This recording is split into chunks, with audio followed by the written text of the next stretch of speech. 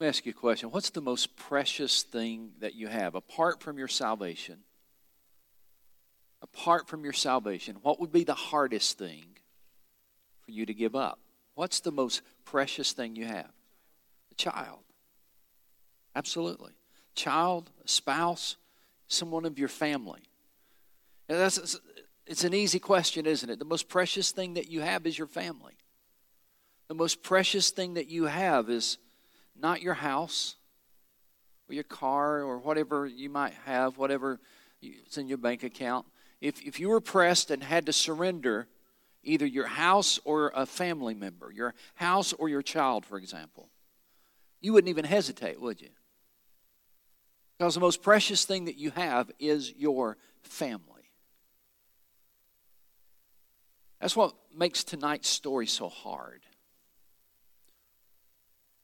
Because tonight we're going to look at the test of faith, and it's one of those lessons that we don't want to read. It's one of those lessons we don't want to study. It's one of those lessons we don't want to think about. It's one of those lessons we don't want to experience.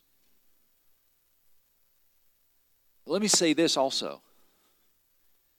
It's one of those lessons, one of those texts that we're going to be looking at that you probably are very familiar with. In fact, you probably, when you saw it, you saw the title, The Test of Abraham, you kind of flipped it over, you looked at the outlines, and, well, I know where this is heading.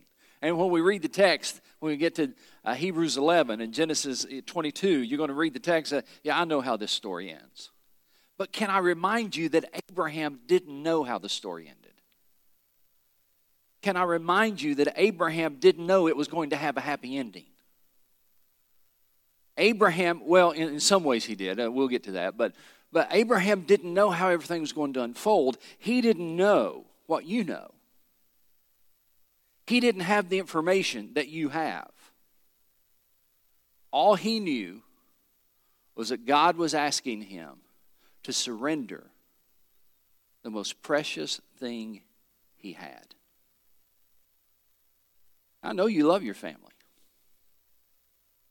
But if I were to come to you and say, I want you to sacrifice your son or your daughter, I don't think any of us could do that. Maybe you're higher than I am. Maybe you're farther along down the trail of faith than I am. But I don't think any of us could do that. And yet that's exactly what God asked Abraham to do. So let's look at the text tonight. Somebody said that a faith that can't be tested can't be trusted. I once heard someone say that in the Navy, when they make a repair on a ship, they take the ship out to test it, and they run it through extreme maneuvers to make sure that it's ready for battle. And so it's not just enough to test the ship. You have to take it out and test it to see if it's ready for battle. God does that too. The testing of our faith is not something that any of us enjoy, but it's something that all of us will endure. Various levels, to different degrees. None of us enjoy the test of faith, but we will all endure a test of faith, one time or another. So put on your notes here, life's trials tell us a lot about ourselves, and that's what we're going to be talking about tonight is life's trials. They tell us a lot about ourselves. First of all, I believe that the testing that we go through demonstrates the genuineness of our faith. Do we really trust God, or do we just talk about it? It is easy to talk about, right? It's easy to tell others or even to tell God how much you trust Him, how much faith you have in Him. But really the testing of our faith demonstrates the genuineness of our faith. Secondly, I believe that life's rough times reveal the durability of our faith. If you put that on your outline. The durability of our faith. What I mean by that is when life knocks you down, when you get disappointed repeatedly, when you don't fully understand why things are happening the way that they're happening, the question is, do you get up and keep walking? Do you get up and keep following the Lord? Do you get up and keep trusting even when things don't seem to add up or make sense? Now, can I say to you, I don't like the testing of faith any more than you do. There's nothing fun about life's testing times. I'd much rather God take my word for it, wouldn't you? When I tell God that I trust Him, I'd much rather Him take my word for it. But I must admit to you that when I look back at my own trials, when I look back at my own life, There's one thing I'm certain of. I have, if I have any Christian maturity in my life at all, a lot of it, maybe most of it, has come through life's hard times. Things I've learned about God. Oh, I've learned some things about God by studying His Word. I've learned some things about God, by being in services like this. But really, those times when I've learned the most about God, those times when I walk through some of the darkest valleys. In fact, someone put it this way. He said, I wouldn't trade what I learned on the mountain peak for what I learned in the valley. I like that. So 2 questions that sometimes test our faith are these. And these are the questions we're going to look at as we kind of walk through our text today. The question is, first of all, how long will I trust God? You can go ahead and put in these notes, and then we'll go back and deal with them in detail. 2 questions that sometimes test our faith is, how long will I trust God? And question number 2, how deeply will I trust God?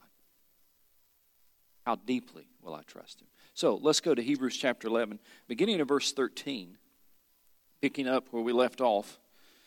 Remember now that in the first 12 verses, we've learned about the faith of Abel and the faith of Enoch and the faith of Noah, and then last week the faith of Abraham, and we talked about Abraham leaving the place where he would later receive, and going to a place he'd later receive as his inheritance, obeyed and went. And verse 11, by faith Abraham, though he was past age, and Sarah herself was barren, was enabled to become a father, and etc. Then we come to verse 13. All these people were still living by faith when they died. Isn't that a beautiful sentence? Don't you want to be living by faith when you die? I love that description of these people. They were still living by faith when they died. I want it to be said of me, he continued to live by faith. He lived by faith until the day that he died. That's a beautiful statement. But then notice the other half, the next sentence. They did not receive the things promised. Isn't that interesting? They lived by faith until they died, yet they did not receive the things promised. They only saw them and welcomed them from a distance. And they admitted that they were aliens and strangers on earth. People who say such things show that they are looking for a country of their own. If they had been thinking of the country they had left, they would have had opportunity to return. Instead, they were longing for a better country, a heavenly one. They are not ashamed to be called their God, for He has prepared a city for them. We might call this test the later syndrome. We sometimes obey God and believe that life will be better because we have obeyed Him. And we hope that life will be better immediately because we have obeyed Him. That's true sometimes, but oftentimes it's only true in the long run.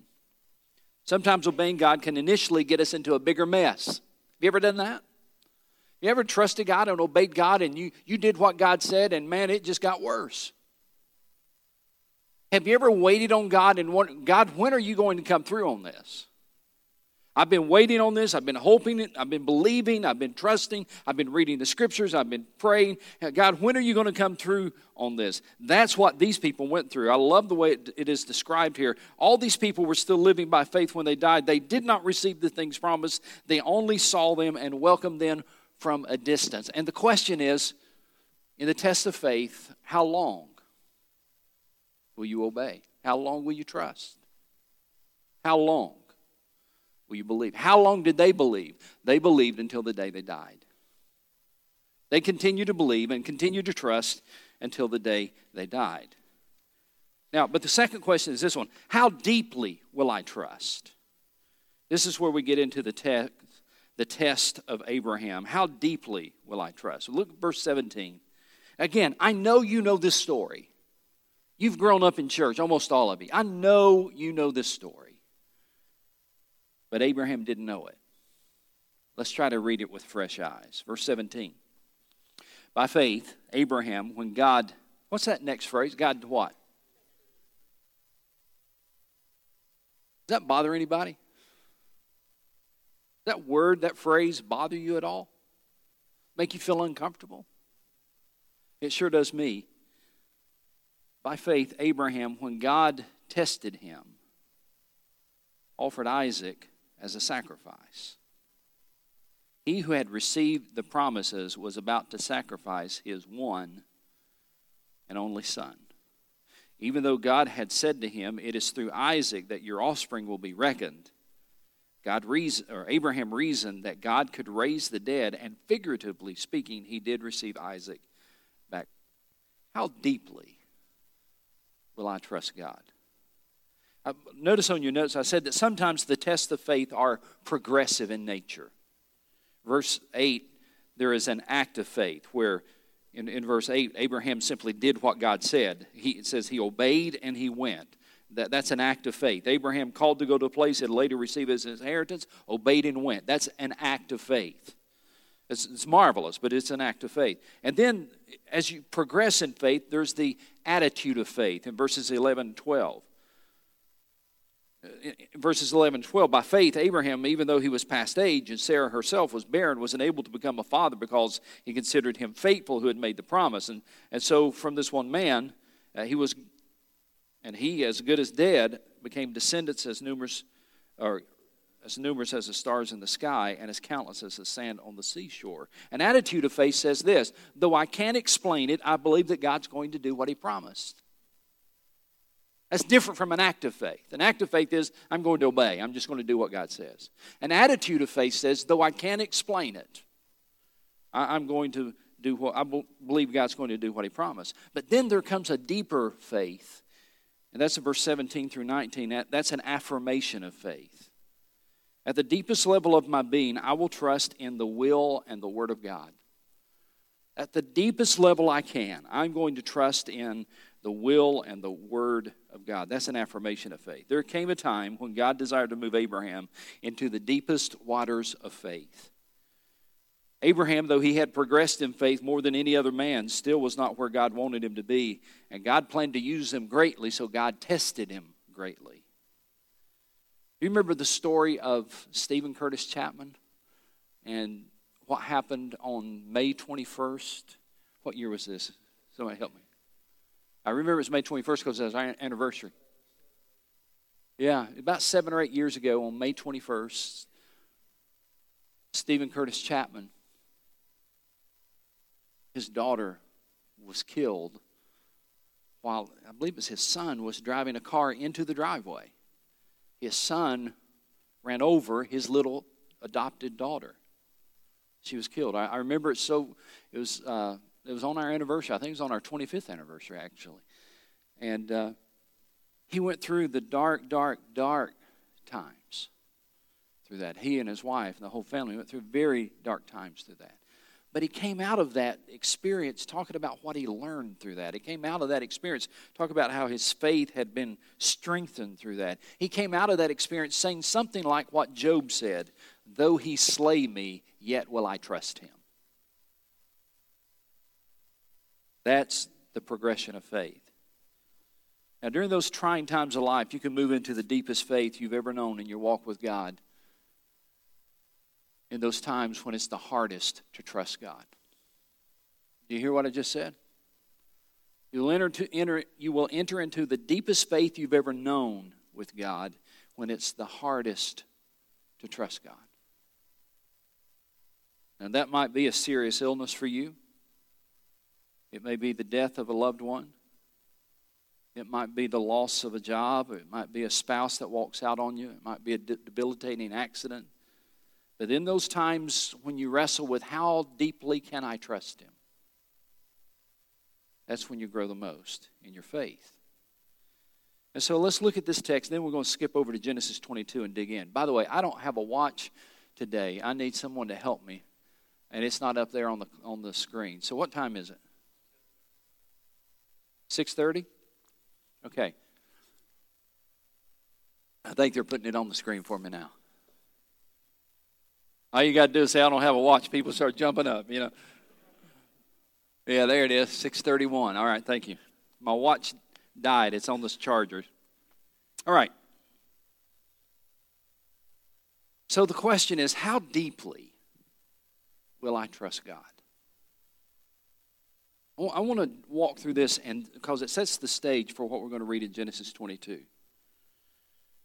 Look at verse 17, Hebrews 11, verse 17. By faith, Abraham, when God tested him, offered Isaac as a sacrifice. He who had received the promises was about to sacrifice his one and only son. Even though God had said to him, it is through who? Through Isaac that your offspring will be reckoned. So God, and we're going to look at this in Genesis 22, God said, I'm going to give you a son. And when was Isaac born? How old was Abraham when Isaac was born? Old. Yeah. 100 years old. Isaac was born. And God said, now, you've waited this long and you've trusted me this far, and now here's what we're going to do. Through this little boy that you adore, I'm going to birth a nation. This is the son of promise. This is the son of the covenant that I'm making with you. And I'm going to bring out of this family, out of this little boy and your relationship, I'm going to bring through him descendants as numerous as the sand on the seashore. Now, Abraham, he's excited as you would be. I'm telling you, when you get to be 100, you haven't had a kid, but now you have one, you're pretty excited, right? Huh? Well, just leave it there, okay? Just leave it there. Hey, in about 2.5 weeks, Lord willing, I'm going to be a grandfather. I'm going to tell you something. I'm going to be excited. We're going to see how good that high-def screen works here in just a couple of weeks. I'm going to be extremely excited. I can't imagine waiting for 100 years and finally having that little boy you've dreamed of. And then, years later, we'll look at this in just a moment, but years and years and years later, look what it says here, how it's described.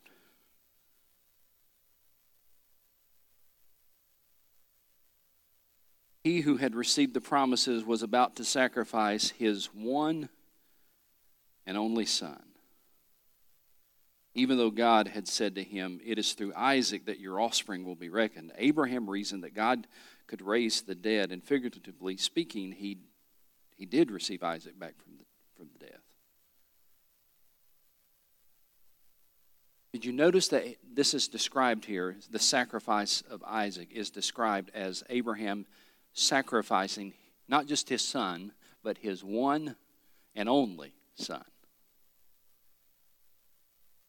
Does that sound familiar to anybody? Is that something maybe that you've heard before? That a father gave his one and only son? Say it for us. For God so loved the world that he gave his one and only son. So what you see in Abraham, the test that God put Abraham through, was something that God did in Jesus. He gave, he sacrificed his one and only son. All right, so let's go to Genesis 22 and dig in, because there's a lot of stuff here that we need to look at. Genesis 22.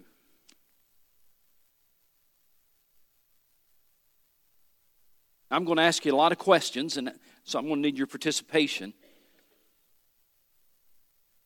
So again, the question is, how deeply will I trust God? Genesis 22.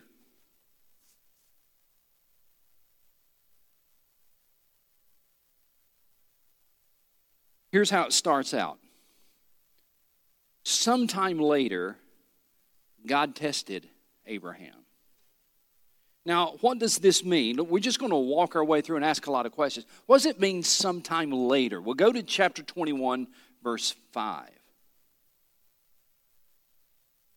Abraham was 100 years old when his son Isaac was born to him. Then skip down to verse 34. And Abraham stayed in the land of the Philistines for a long time. So we've established two reference points right here. First of all, the reference point that Isaac was born when Abraham was 100 years old. And then it says, and Abraham stayed in the land of the Philistines for a long time. So we don't know exactly how long we're talking about here yet, but I want you to notice in chapter 22, verse 5 and 6. He said to his servants, stay here with the donkey while I and the, what's that next word? I and the what? Boy, not a baby. Well, I and the boy go over there and we'll worship and then we'll come back to you. And it says in verse 6, Abraham took the wood for the burnt offering and placed it on his son Isaac, and he himself carried the fire and the knife. So the boy, Isaac, was old enough to carry this load of wood up the mountain. So again, how old is he? Well, we're not exactly sure, but going back now to chapter 22, verse 1, when it says sometime later, you need to understand that Abraham has watched his boy grow up. Abraham has watched his son mature and to become perhaps a young man. Sometime later. You see, God's tests don't always come early. Sometime later. After he thought he had finished all the tests he had gone through. After he had believed God and trusted in God, even to the point of God giving him a son in his old age when he's 100 years old. When you think he had gone through all the testing he needed to go through, sometime later, God tested him. Now, help me with this. What does the phrase, God tested Abraham, what does that say to you about God? Anybody? What does that say to you about God?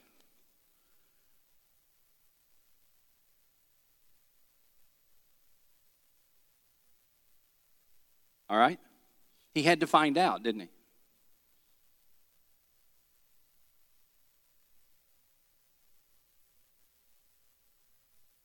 That's right.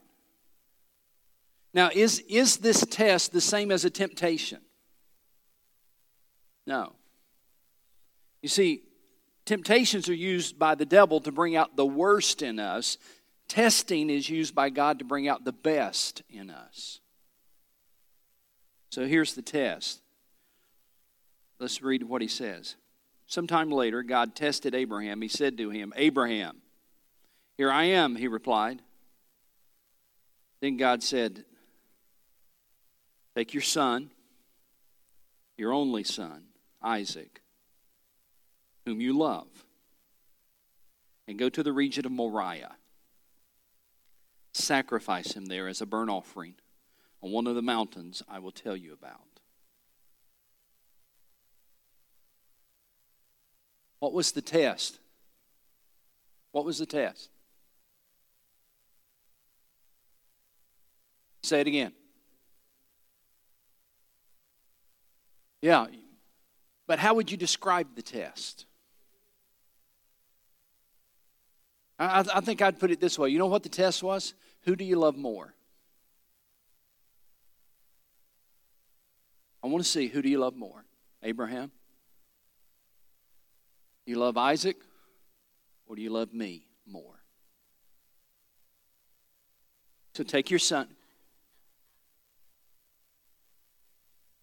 No, we're not exactly sure. I believe he was at least a teenager. Some say he was a teenager or a young man. But regardless of how old he was, I can't imagine what that was like. Can't imagine for God to say, now you take him up there and you sacrifice him. Now here's what you need to understand. And I want you, this is nowhere on your notes, but I want to make sure you get this. For these verses to have the fullest insight or impact, you need to understand that human sacrifice was practiced in the Old Testament days. You need to let me give you a couple of references. Go to 2 Kings 3:27. 2 Kings 3:27.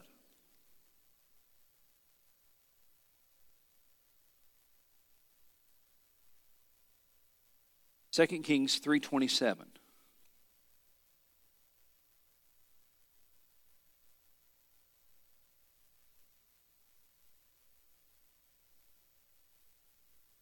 Well, let's start verse 26. When the king of Moab saw that the battle had gone against him, he took with him 700 swordsmen to break through to the king of Edom, but they failed. Verse 27. Then he took his firstborn son, who was to succeed him as king, and offered him as a sacrifice on the city wall.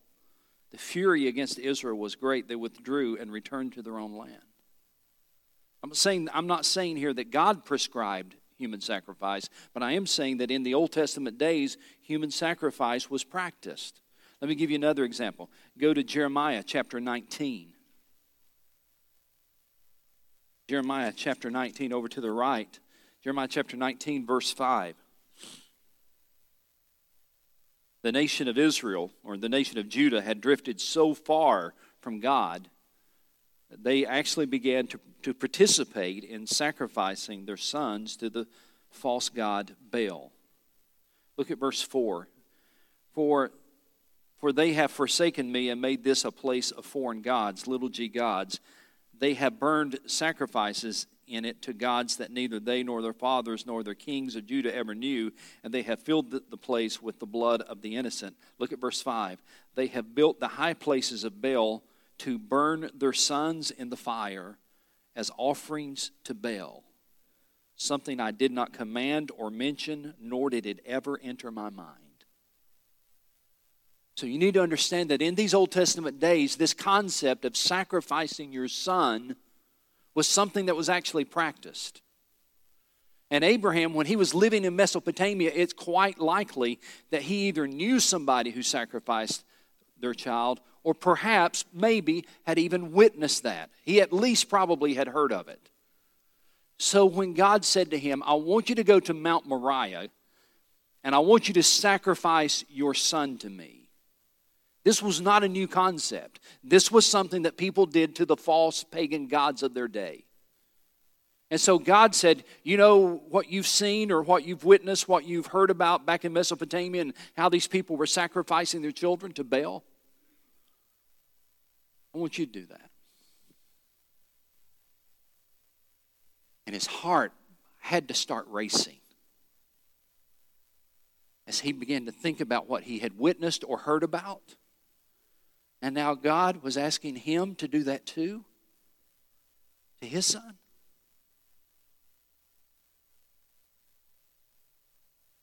And so now we go back to the text, Genesis 22. And I've studied this for years, folks, but when I get to verse 3, I have to shake my head in disbelief. It's not that I don't believe the Word. I believe the Word of God from cover to cover. But when I read verse 3, I shake my head that he could do what he did. Because look what how the verse begins in verse 3. Early the next morning, Abraham got up and saddled his donkey. He took with him 2 of his servants and his son Isaac. Does that phrase, early the next morning, strike you? Like immediate obedience, without hesitation. If God had said to you, I want you to sacrifice your son or your daughter, I don't know about you, I'd be trying to put that off a while. You know, I'd be trying to talk God out of it for a while. I'd be saying, well, I need to pray about this a little bit longer. Huh? Yeah. That's a good question. Did Sarah even know? Because there's no evidence that she was involved in the story. Did she even know what Abraham was about to do? We don't know that for sure, but early the next morning, it's just an amazing phrase to me, this immediate obedience. Early the next morning. Look at verse 4. On the 3rd day, Abraham looked up and saw the place in the distance. So would you notice with me there that he's been walking in obedience now for 3 days? He's had plenty of chances to turn around. He's had plenty of time to go back. He's had plenty of time to rethink this. But for 3 days, he's walking in obedience toward the mountain of sacrifice. On the 3rd day, verse 4, Abraham looked up and saw the place in the distance, and he said to his servants, stay here with the donkey while I and the boy go over there. We will worship, and then we will come back to you. Abraham took the wood for the burnt offering and placed it on his son, Isaac. He himself carried the fire and the knife, as the two of them went on together. Now, listen. I want you to look for a phrase. This is where every father, it's a gut check. Isaac spoke up to him. Isaac spoke up and said to his father Abraham, "Father?" "Yes, my son," Abraham replied.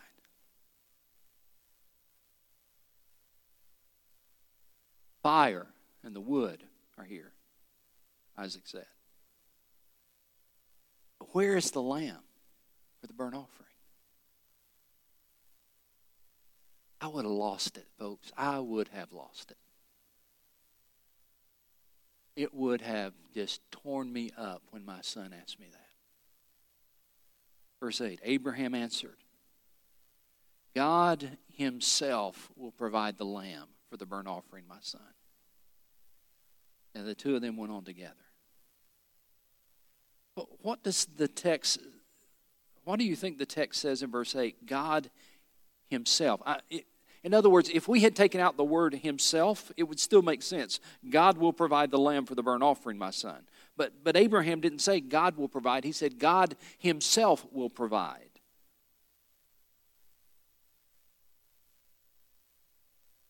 Possibly, absolutely. God himself. Abraham was saying to Isaac, God himself is going to be personally involved in this. God himself is going to step into this situation. Now, let's read this story.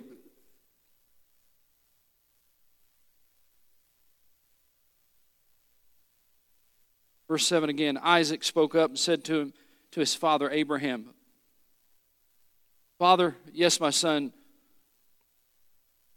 the fire and the wood are here." Isaac said, "Where's the lamb for the burnt offering?" Abraham answered, "God himself will provide the lamb for the burnt offering, my son." And the two of them went on together. When they reached the place God had told him about, Abraham built an altar there and arranged the wood on it.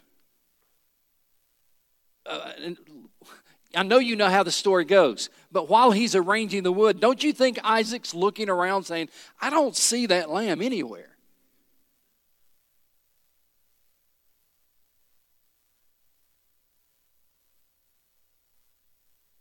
Yeah. I believe you're exactly right. I believe you're exactly right. Just the other day, Jonathan's in Orlando right now on a school trip. But just the other day, he and I, he grew up, we wrestled a lot, and just the other day, he said, he smiled, and we were in the kitchen, he smiled and said, "I think I could take you now." I said, "All right, big boy, let's get in the living room. We'll find out." Thankfully, he didn't take me up on that. But I think Isaac, if he wanted to, because Abraham was over 100 years old. And Isaac, if he wanted to, probably could have taken him. But look what happened. This is mind-boggling. Abraham, verse 9, Abraham built the altar there and arranged the wood on it. He bound his son Isaac and laid him on the altar on top of the wood. What do you say to your son when you're doing that? And what is going through the mind of Isaac?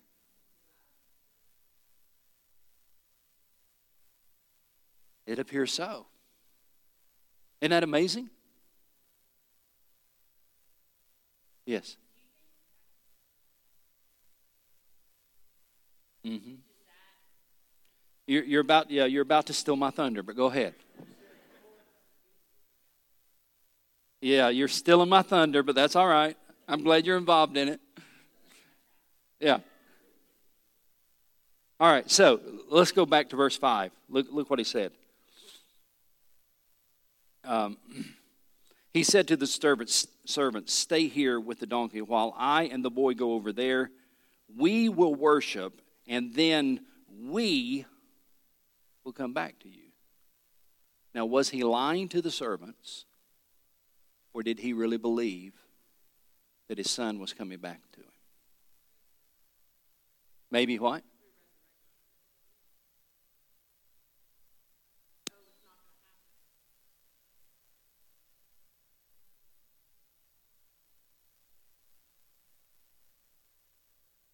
Go back to Hebrews 11. Go back to Hebrews 11. Stick your finger in Genesis 22.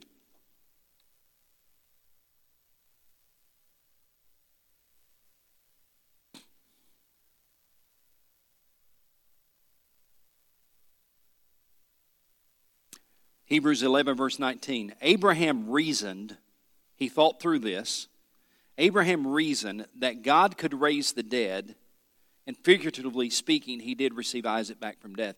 Abraham, one of the reasons he had such great faith is because he reasoned, he believed that God could raise the dead. Now, you need to understand something, folks. This was before God had ever taught the doctrine of resurrection. This was before the resurrection of Jesus Christ. This was before anybody else had ever been resurrected. But Abraham had such incredible faith. He reasoned, he believed. Watch this. You've got to walk through this with me now. If God made the promise that through Isaac he would bless the world, if God made a covenant, an unconditional covenant, if God made an unconditional covenant regarding Isaac,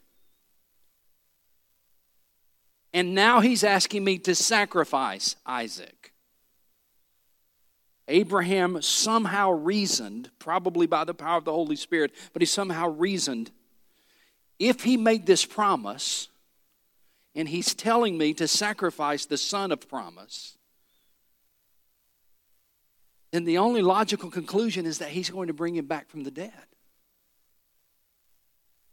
He believed in the resurrection of his son before the doctrine of resurrection had ever been revealed. It's an amazing faith. It's an absolute amazing faith. Now, okay, let's go back to Genesis 22, and I'm going to finish up. Go back to Genesis 22.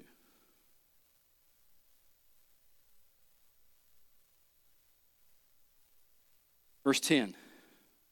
Remember verse 9. He bound his son Isaac and laid him on the altar on top of the wood. Verse 10. Then he reached out his hand and took the knife to slay his son. I believe his hand had to be shaking. But the angel of the Lord called out to him from heaven, "Abraham, Abraham." "Here I am," he replied. "Do not lay a hand on the boy," he said. "Do not do anything to him.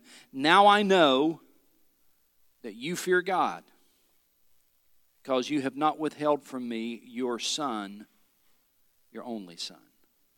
Abraham looked up, and there in the thicket he saw a ram caught by its horns. And he went over and took the ram, sacrificed it as a burnt offering instead of his son. And that's a beautiful picture of substitutionary sacrifice, by the way. One dying for another. Verse 14, so Abraham called the place, "The Lord will provide." In the Hebrew text, it's Jehovah Jireh. The Lord will provide. And to this day, it is said, on the mountain of the Lord, it will be provided. Boy, there's so much we could talk about. Let me just end with two or three things real quickly.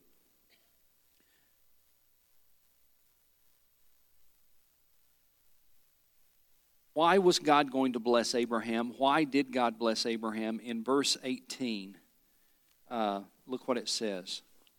Well, let's go down to verse 15. Let's just read the whole thing. The angel of the Lord called Abraham from heaven a second time and said, "I swear by myself, declares the Lord, that because you have done this and have not withheld your son, your only son, I will surely bless you and make your descendants as numerous as the stars in the sky and the sand on the seashore. Your descendants will take possession of the cities of their enemies, and through your offspring, all nations on earth will be blessed, because you have obeyed me. Because you have obeyed me. Can I say to you tonight before we leave that if you want to unleash God's blessings in your life, if you want to discover that God is the provider, then you'll find that on the other side of obedience. Because you have obeyed me. The greatest blessings of God are always on the other side of obedience. Last thing I want to show you is this. Verse 14. So Abraham called the place, the Lord will provide. Bless you. And to this day it is said, on the mountain of the Lord it will be provided. The Lord will provide. It can be translated, and it might be translated in some of your translations, especially if you have a paraphrase. That name, Jehovah Jireh, the Lord will provide, it can be translated, the Lord will see to it. The Lord will see to it. He will meet our needs as we follow and obey Him. Jehovah Jireh, the Lord will provide. The Lord will see to it. And oh, by the way, you know the mountain on which Abraham was willing to sacrifice Isaac? Do you know what else took place on that mountain? Isn't that interesting?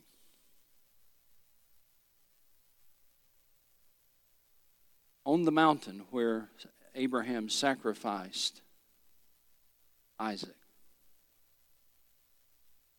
God would one day sacrifice His son. His one and only son. The Lord will see to it. Jehovah Jireh. Let's pray. Thank you, God, for teaching us through your word. Thank you for the amazing example of Abraham and a faith that trusts and a faith that obeys and a faith that doesn't hold back.